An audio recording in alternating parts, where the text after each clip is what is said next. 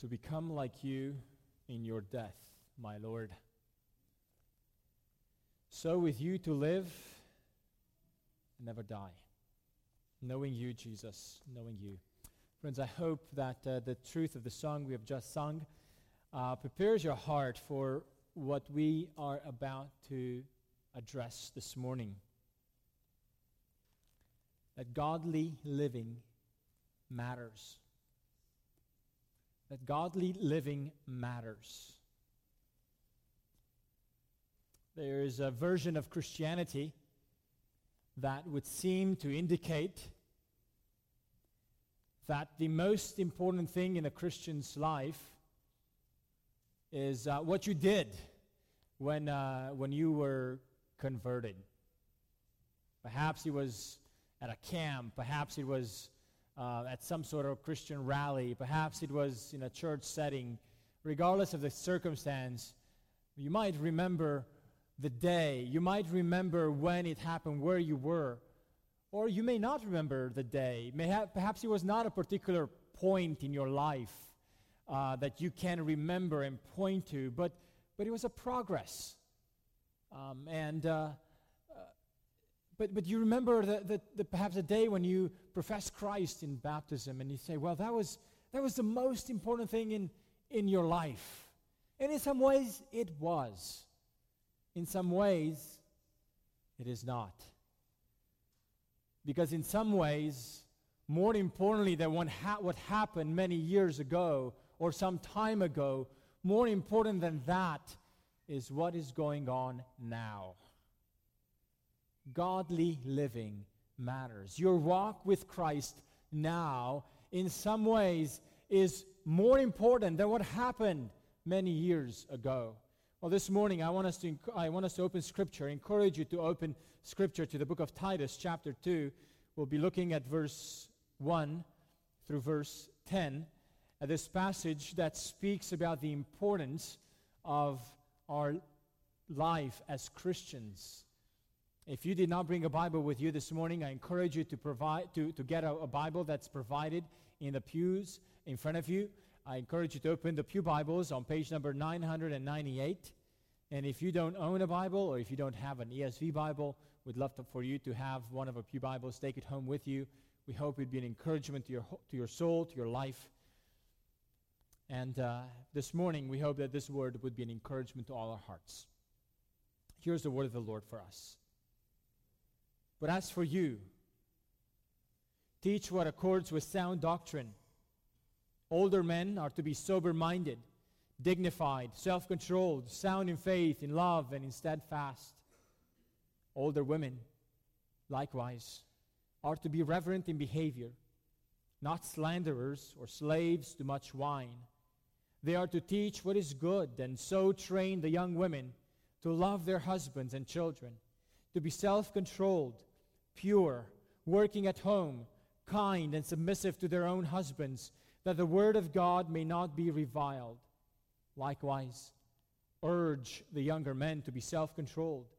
Show yourself in all respects to be a model of good works, and in your teaching show integrity, dignity, and sound speech that cannot be condemned, so that an opponent may be put to shame, having nothing evil to say about us. Bondservants are to be submissive to their own masters in everything. They are to be well-pleasing, not argumentative, not pilfering, but showing all good faith, so that in everything they may adorn the doctrine of God, our Savior. Amen. This is the word of the Lord for us. Would you join me in prayer, asking God through His Holy Spirit to use this word for our hearts this morning? Father, we are privileged to have your word before us. We are grateful that you have revealed yourself to us. We're thankful that you can speak to us. And Lord, we pray that you would do so today through the proclamation and through the preaching of your word. We pray for our hearts that would be open. We pray for minds that would be discerning. And Father, we pray for wills that would be ready to act and respond. We pray this in the name of Christ for His glory and honor through the power of the Holy Spirit. Amen. Amen. Godly living matters. Friends, as we look at this passage, I'd like for us to point out three points that will guide us to understand this list of do's and don'ts, if you will. This list of characteristics of what to teach people, God's people, how to live. And here's the first point as we consider this theme of godly living matters. The first point I'd like for us to look at is the fact that Paul encourages Titus to teach with the aim for godly living. Teach with the aim for godly living. Look at verse 1. But as for you, teach what accords with sound doctrine. Another way to translate this phrase is, but as for you, teach the things that are fitting with sound doctrine. Now we know what sound doctrine is. But what are the things that are fitting with sound doctrine? The rest of chapter 2 will include specific instructions for what fits with sound doctrine. Interestingly, what fits with sound doctrine is godly living. Is instructions about how to live a life that is pleasing to the Lord. This means that we don't just teach sound doctrine to have a big head. We don't teach sound doctrine so that we might have explanations for why things are the way they are. We don't teach sound doctrine so we might feel good about how much knowledge about God we know. We teach sound doctrine in order to live a more pure life. This is why we want to teach God's people about God. Not so that we may have more explanations to things, but so that we might live a more pure life. This means that we don't just teach doctrines, we also teach everything that fits with doctrine, with sound doctrine. We're called to teach not only the gospel, but we are called to teach the implications of the gospel. Friends, as we look at this passage, it's important to remember what happened prior to it. Paul, in chapter 1, reminds Titus that he left him there in Crete to put in order what remained left in lack of order. And that order involved putting teachers or putting elders or putting overseers over the lives of these churches so that these elders might be able to correct, might be able to teach God's people, and might be able to rebuke those who contradict the teaching of God's word. Why? Why all that? Because in Crete, there were many, not few, there were many who were insubordinate. There were many who were living life on their own terms. There were many who were professing to know God, even though by their way of life, they showed that they actually denied God. At the end of chapter 1, in Titus, Paul gives this comparison between the pure and the defiled, between those who are believing and those who are unbelieving, between those who are true to God's word and those who claim to know God, and yet they deny God by their way of life. So in this context, Paul tells Titus, but you, Titus, but you teach what accords with sound doctrine. And what accords with sound doctrine is not only sound doctrine, but everything in our lives that matches with that sound doctrine. Titus to be in a different category than those who profess to know God but deny him by their works. Titus is supposed to be different. And Titus was supposed to teach differently. And Titus was supposed to lead the congregations of Christians to be different than what these false teachers were promoting.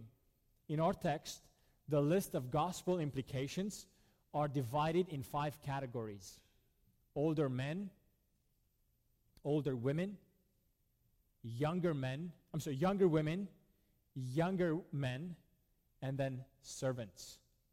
If we look at this list of teachings that Titus was supposed to give, we notice that many of these things are behavioral things. Other items on this list are attitudes of the heart or attitudes of the mind. In other words, what accords with sound doctrine is a life of godliness. And Titus ought to teach in such a way that the lives of Christians begin to match the truth of what is being taught. Actually, dear friends, here's one way to think about it. One of the signs that sound doctrine is being taught in a church is that it bears fruit in changed lives in those who hear it. I love how Donald Guthrie, one of the commentators on this passage, said, the first practical outworking of such sound doctrine will be an insistence that behavior should tally with belief. There are homes in which Christian parents never talk to their kids about God and about what it means to be a Christian and how to live differently because we are Christians. There are churches, or there are Christians in churches who might feel that if the teaching of the church focuses on how we should live differently, it borderlines on being legalistic. Just because we talk about living a different kind of life than the way the non-Christians live. Some are even afraid that if we talk about living differently and living in light of the beliefs that we have, that somehow we are going to lose track of being evangelistic. And somehow if we focus on living in a life that matches with what the Bible actually says, that people are not going to be interested in Christianity. So the way to be relevant, the way to be attractive, is to be seeker-friendly. Have services that are friendly to those who are seekers, and make sure that you don't say anything that would somehow tick off or get off on the wrong path for someone who's just a seeker. We have come to believe these days, especially in America, that the more light we keep the services, the better chance we have of reaching people for the gospel. So that the Sunday morning services should be primarily to talk to those who might be coming for the first time, and keep things so light and so nice so that they will feel welcome to come back, and they will feel that church is all about love and acceptance. Well, friends, first of all visitors should be welcomed. If visitors are not welcomed in our congregation, we have a problem. We should make all visitors welcome. Second of all, we want to make sure that people understand that the truth of God is a truth about God's love. But it's a love that rescues us from our rebellion and sin. It's a love that puts us face to face with the reality that we are not well, that humanity, the human race is not right with God. We are at war with the one who made us. And we are in a defeated war, because the one who made us has defeated our sin and has defeated our rebellion and has defeated the forces of darkness that keep us in rebellion. And one day, this great God will defeat all rebellion in an incredible way, so that all those who remain hostile to him will be the target of his wrath, will be the target of his eternal punishment. Friends, this matter of God's love is serious. Because was it not for the love of God to rescue us from that race that was bound toward hell and God's wrath, if it was not for God's love to rescue us from that, all of us would go blinded into it. But God has awakened our hearts, has opened our eyes, has brought to us the gospel, the good news of Jesus, which is a sign of God's love, so that God would turn us around from the hell-bound race on which we have found ourselves, and each person is. God wants us to turn us around and bring us back to Him. Oh, dear friend, this is a message of love, that God did not allow us in the rebellious of our own nature, but brought us to Him. In that sense, God is love and wants all people to turn back to Him. Well, friends, in that sense, the church is a community of people who are loving and are full of the display of God's love. Friends, realize that the love of God also meets us, confronts us with the news from which God had rescued us. The truth about Jesus is not just truth about our conversion, but it's truth about our change of direction and a new life that sets us on a path to pursue God and follow Jesus. Friends, before we look at the specifics of the Christian life, I want us to be assured that we understand that the foundation of our godliness, the foundation of our Christian life, is the grace of God. If we look ahead at the passage we have not yet read, which we will look at next week in more detail, in verses 11 through 14, Paul tells us why we can live a different life and why we should live in a different life, a different life, a godly life. In verse 11, Paul says, "For the grace of God appeared." For the grace of God appeared. This is why all the lists in verses 1 through 10 make sense. This is why I can stand before you and teach God's word, not just teach doctrine, but also teach the implications of sound doctrine, because the grace of God has appeared.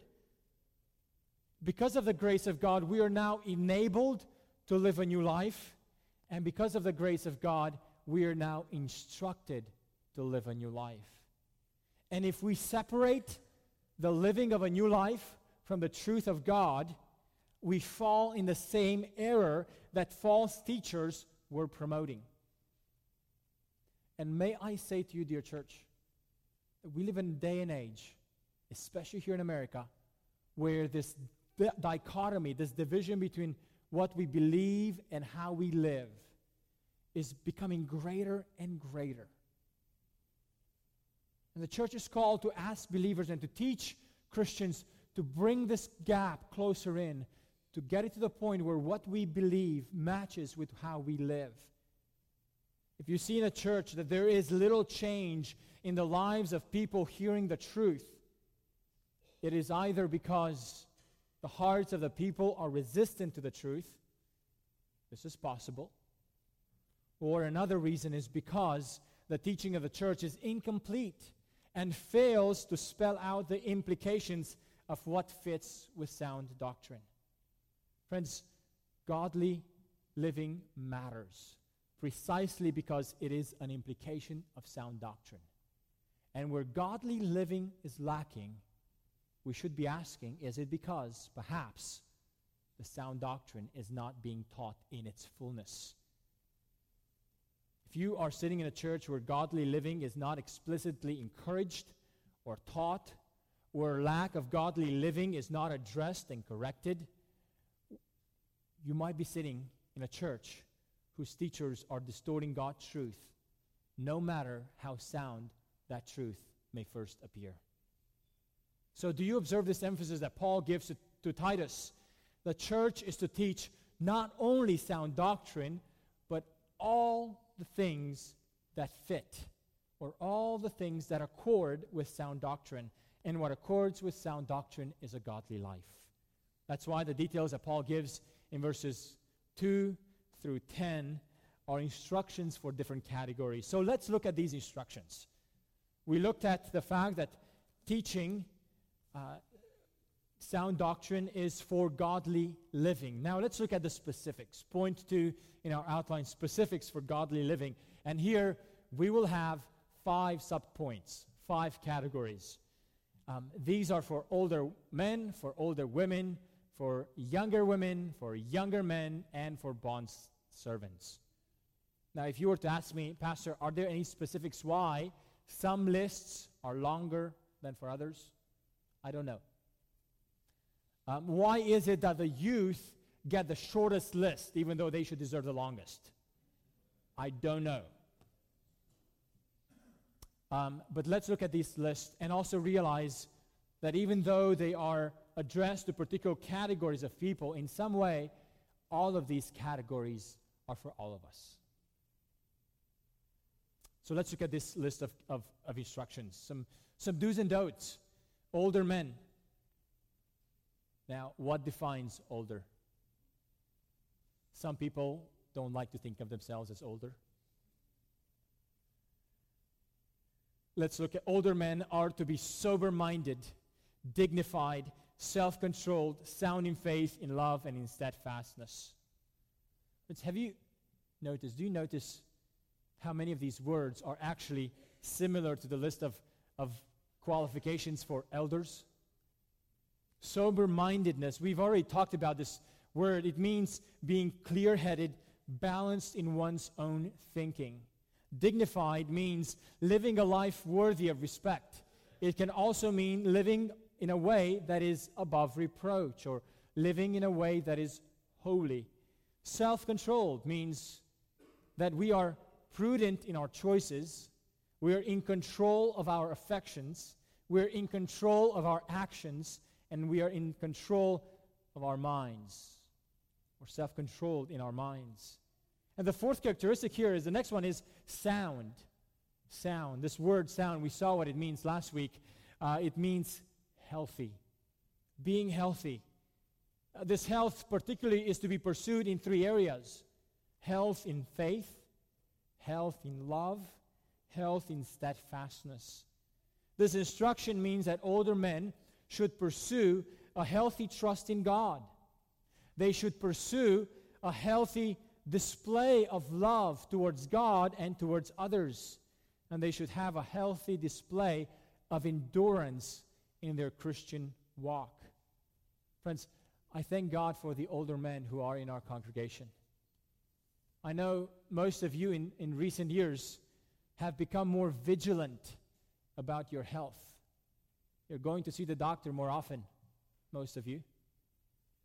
You're starting to take medication in increasing measures. You're vigilant about your health, and that's good. But Scripture encourages you to be vigilant about the health of your soul as well. Be vigilant about your health of faith, your health of love, your health of endurance. Is it possible that these instructions are meant to encourage older men so they might finish well the Christian life?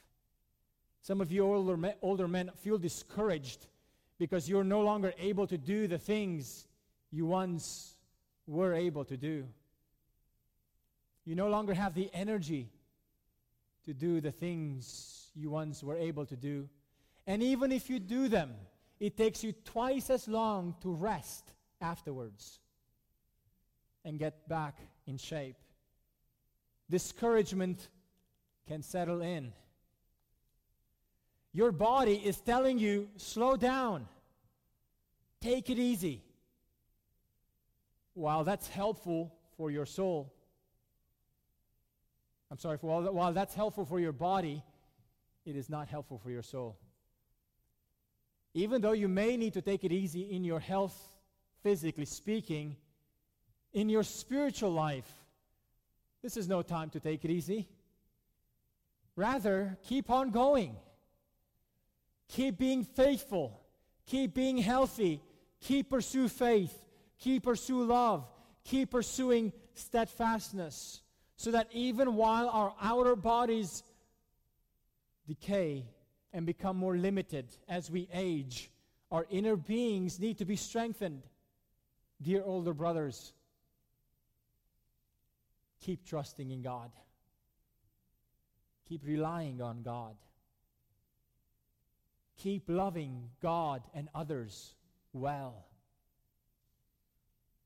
Keep focusing on enduring to the very end, so that your life is a life that's worthy to be emulated and modeled.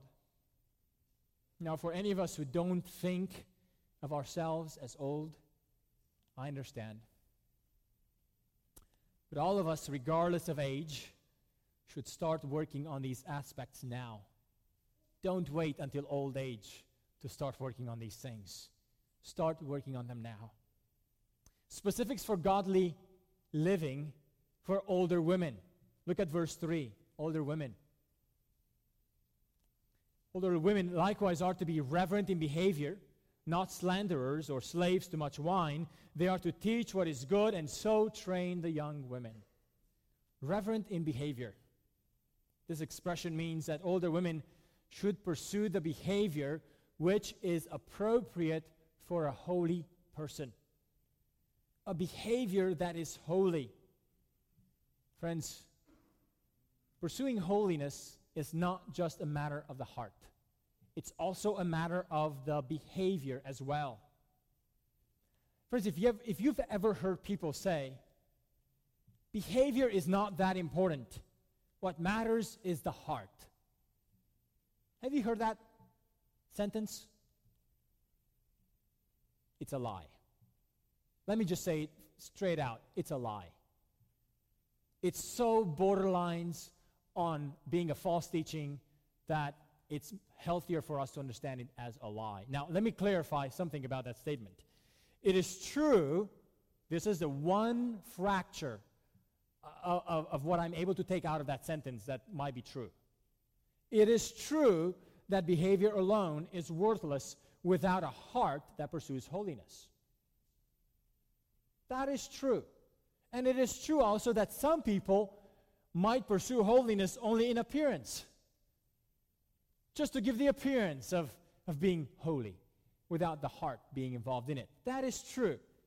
But yet, what is not true is that claiming that the heart is right without the fruit of behavior.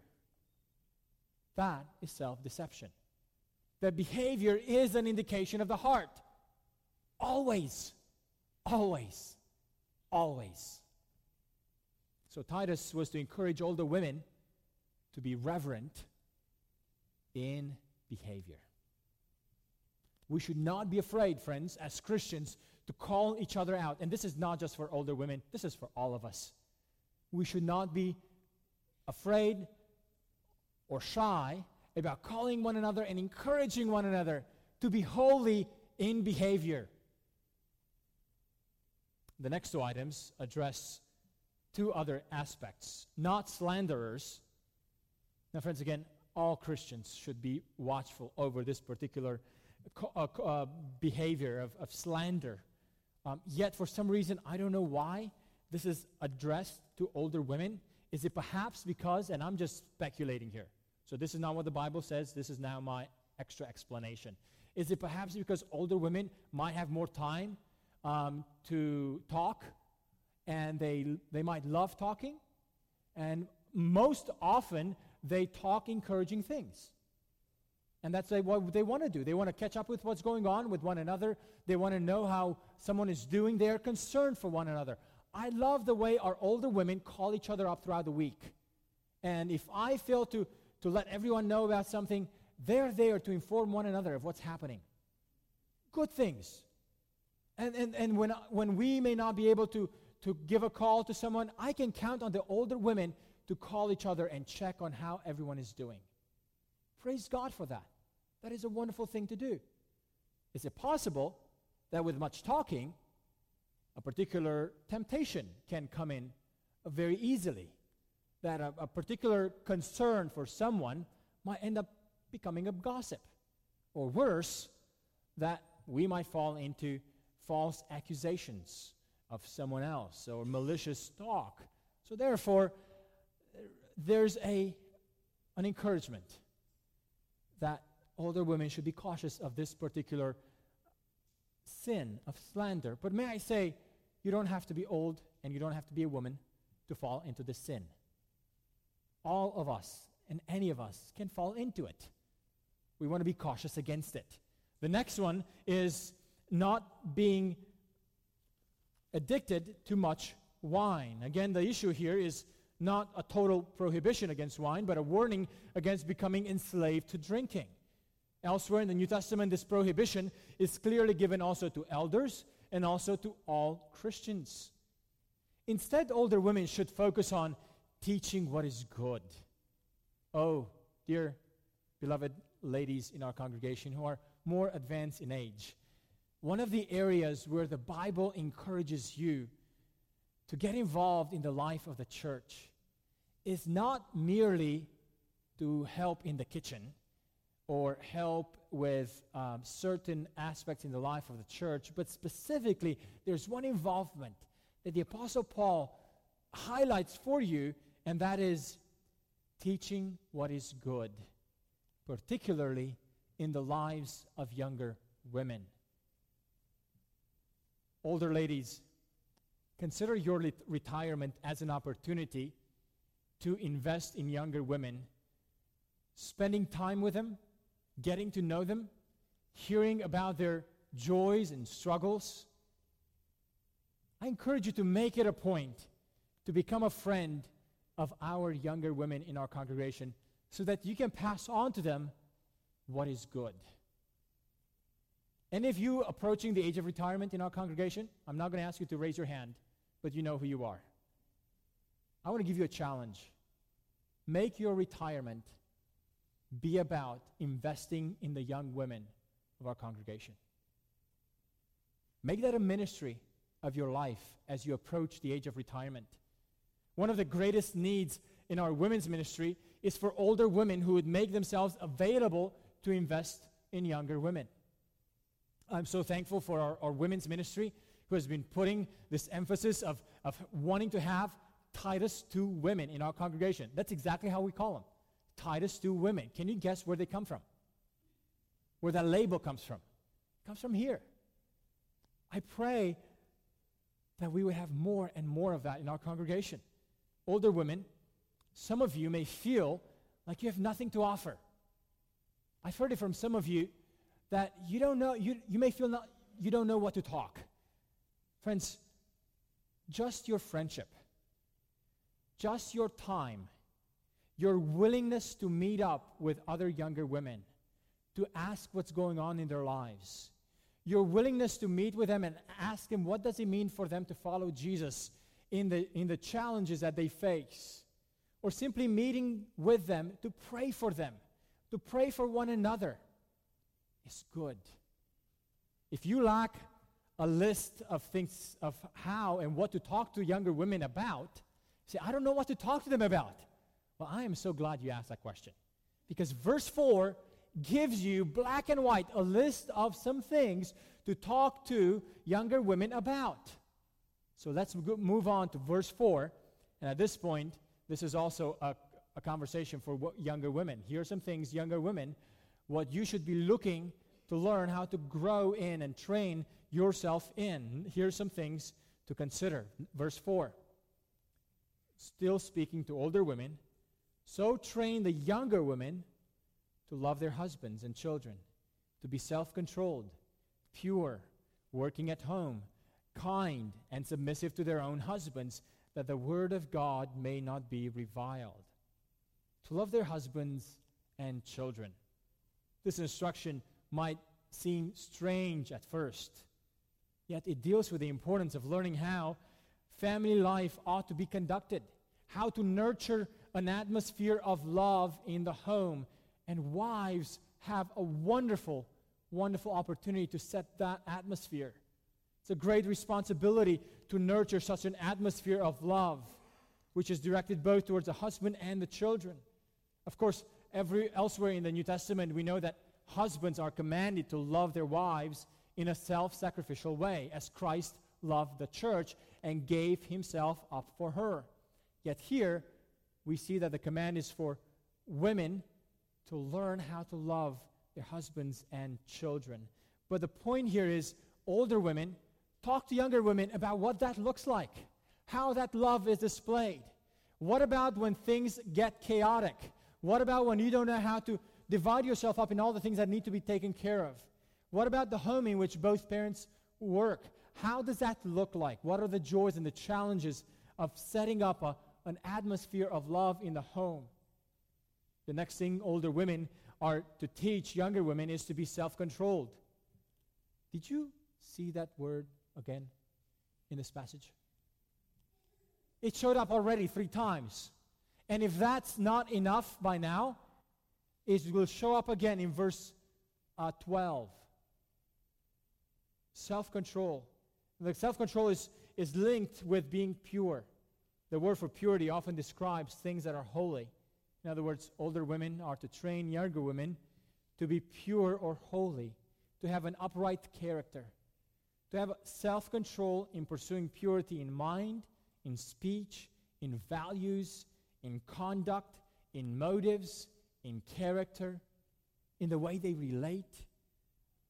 Younger women, have you ever struggled with pursuing self-control and purity?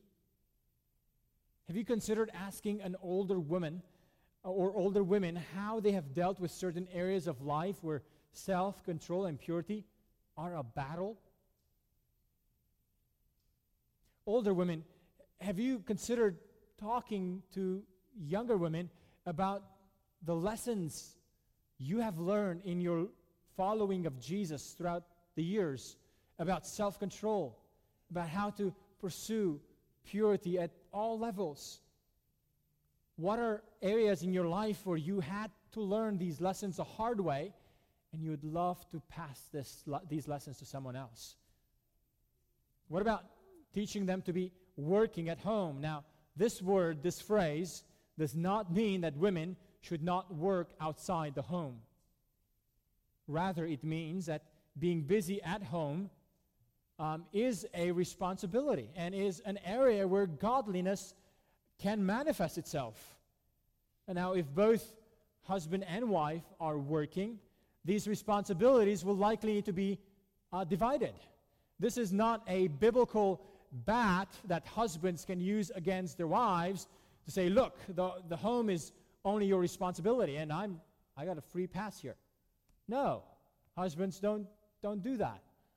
We can talk to you about that if that's your tendency. But the point is, be sure that the home is an area where godliness is still and can be manifested. Older women, you have lots of experience, lots of practice, lots of life lessons of what it means to be busy at home. Pass that on to our younger ladies. May I say even, and this may sound very fleshly, older women, you may want to teach younger women how to cook. You may teach them how to prepare things in the home. These are not bad things to pass on to our younger women who are starting life and feel like there's so much to learn and I don't know how to put all this together. Teach them what is good. Talk to them about these things. There's no, call it secular thing that is off the table when it comes to passing on to the younger generation that which is good. Teach them how to be kind. The word literally means being good or being helpful. Teach them how to be submissive to their husbands. Oh, friends, this area is an area that we could spend a whole sermon on. What does submission to one's husband look like? This is an area which there's so much room for conversation and training. Our culture despises submission. Others have been exposed to an abusive submissive situation or an unhealthy submissive situation. Yet biblical submission is a beautiful experience that reflects God's authority over us. Teaching how that is to be reflected in the home can be a beautiful thing. Friends, these are areas that we can grow into as we learn them from those who are older than us. Older ladies, take this list as an initial guide of what to talk with our younger women. Of course, This means that older ladies are already pursuing these characteristics. May I also say, there might be older ladies among us who have not grown with these characteristics in their own lives and feel that they're not able to pass this on to others since they themselves have not been following these characteristics. That's because some of them may have not been Christians, but recently. Others may have been exposed and been a part of churches with a shallow Christianity. Some older women might actually seek to be trained in these areas. Friends, it's okay to recognize that we have areas where we need to grow. But at the same time, some of you older ladies don't realize that you have a lot to give and you're just shy about giving it. In terms of life lessons, in terms of time, in terms of willingness to invest. And I want to encourage you, don't be shy about passing on to our younger ladies what the Lord has taught you. I pray that more of that will happen among us. Then a word for younger men. Friends, I really don't know why Paul gave just one word for younger men. But it's a word that sums up everything that young men need to know. Self-control. Self-control. There's so much to talk about that perhaps, and there's so many ramifications of that in the lives of young men, in the way they approach a relationship, in the way they speak to their friends, in the way they might deal with an employer, in the way they are students at school, in the way they live in society, in the way they live in church, in the way they live in their families. Self-control. It's interesting that in verse 12, the passage that we'll look at next week, self-control is something that not only young men and young women and older men are to have. Self-control is something that the Holy Spirit of God, the grace of God, teaches us to do. Look at verse 12. The grace of God, which has appeared, trains us to renounce ungodliness and worldly passions and to live self-controlled, upright, and godly lives. In other words, self-control is evidence of the grace of God in our lives. Self-control is one of the lists of the fruits of the Spirit in Galatians 5. Rather than giving a longer list of what to teach young men, Paul now directs his attention to Titus. He says to Titus, Titus, show yourself in all respects to be a model of good works. Titus, you need, even though you might be young, you need to be an example of how to live the Christian life. The pastor, the spiritual leader, is to focus not only what he teaches, but also he should focus on how he lives the Christian life. The godly living must be passed on not only through teaching, but also through modeling. Christians must not be able just to hear a pastor teach and talk.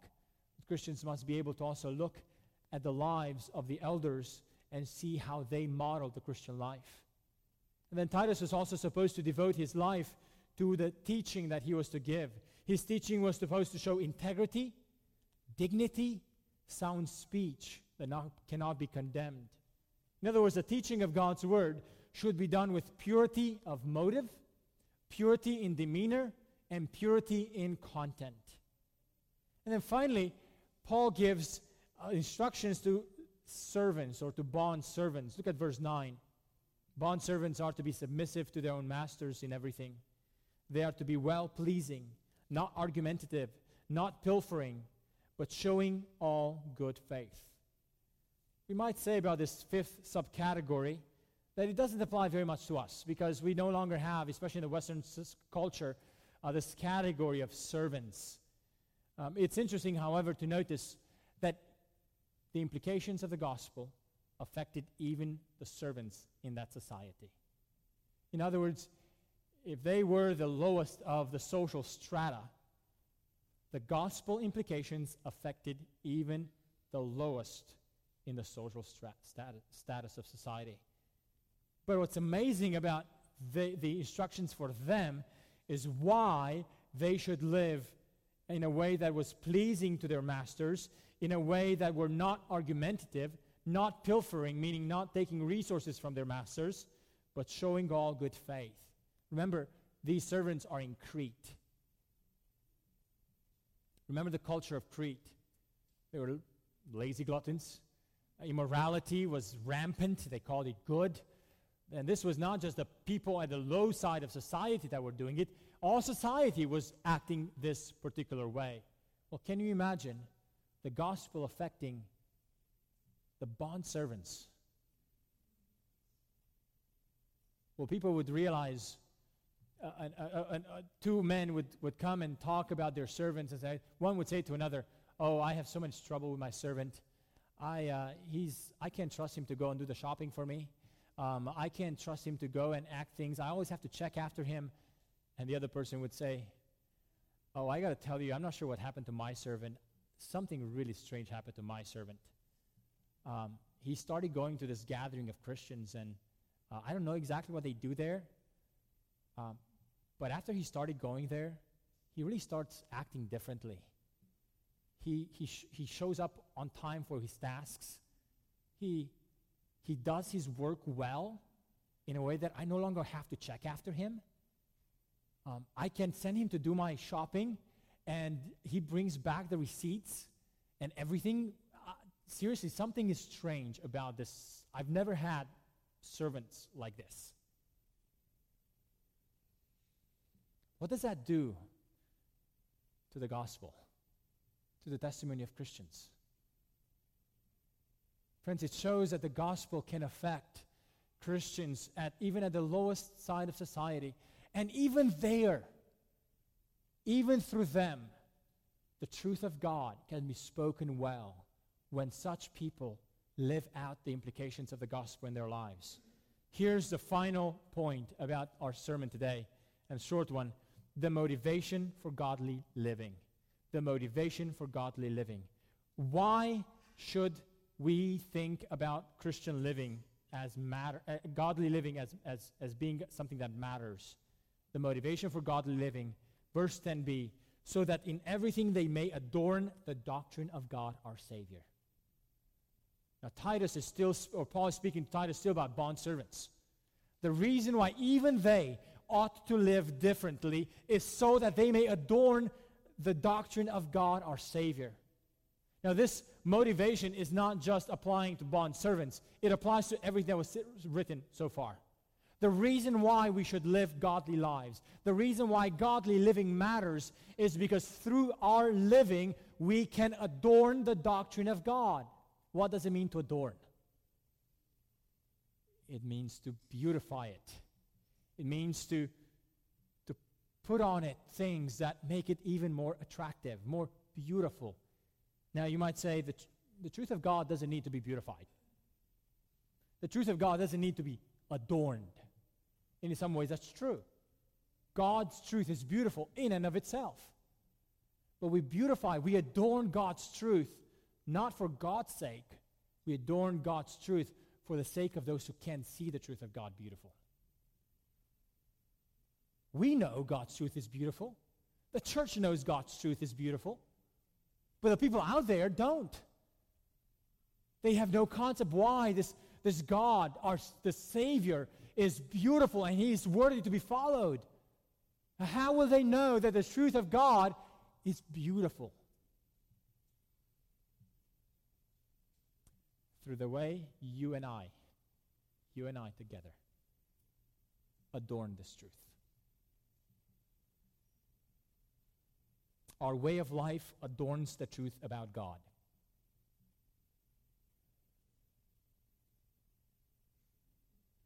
Some churches often wonder what they can do to attract more people. How can we make God more attractive to the lost?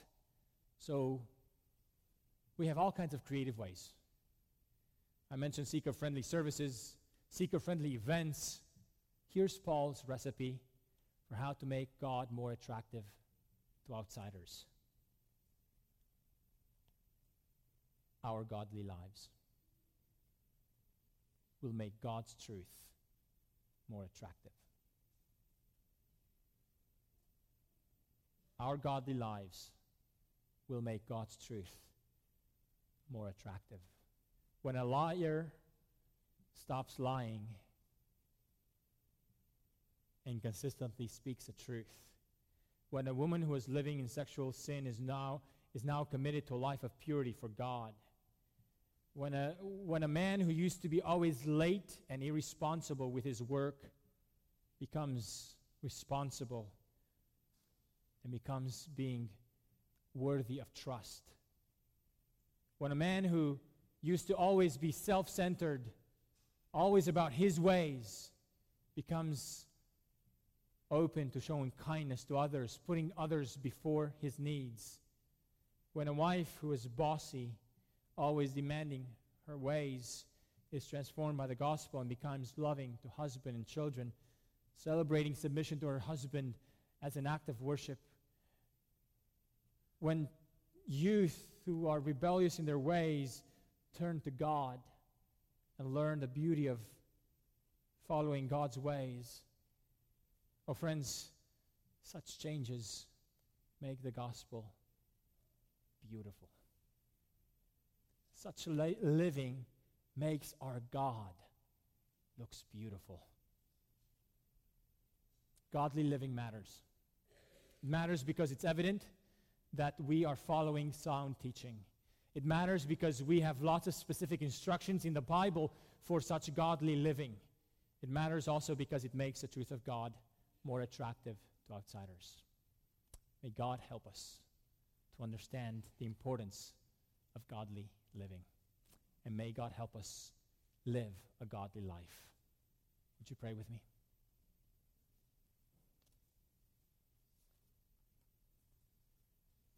Father, help us to be a people committed to living out the truth, both as individual Christians and also as a congregation, as a church. Help us to encourage one another, especially as the day gets closer and closer. Help us to encourage one another towards love and towards godly living in all areas of life. Help us to be a congregation where models of that godliness abound. Help us to be a congregation that takes the initiative to invest in those around us, to take time to talk about godly living with one another. I know, God, may you give us your Spirit that continues to instruct us and teach us and train us in this, so that indeed the light of the gospel may be seen as beautiful to those outside this congregation. We pray this in the name of Christ.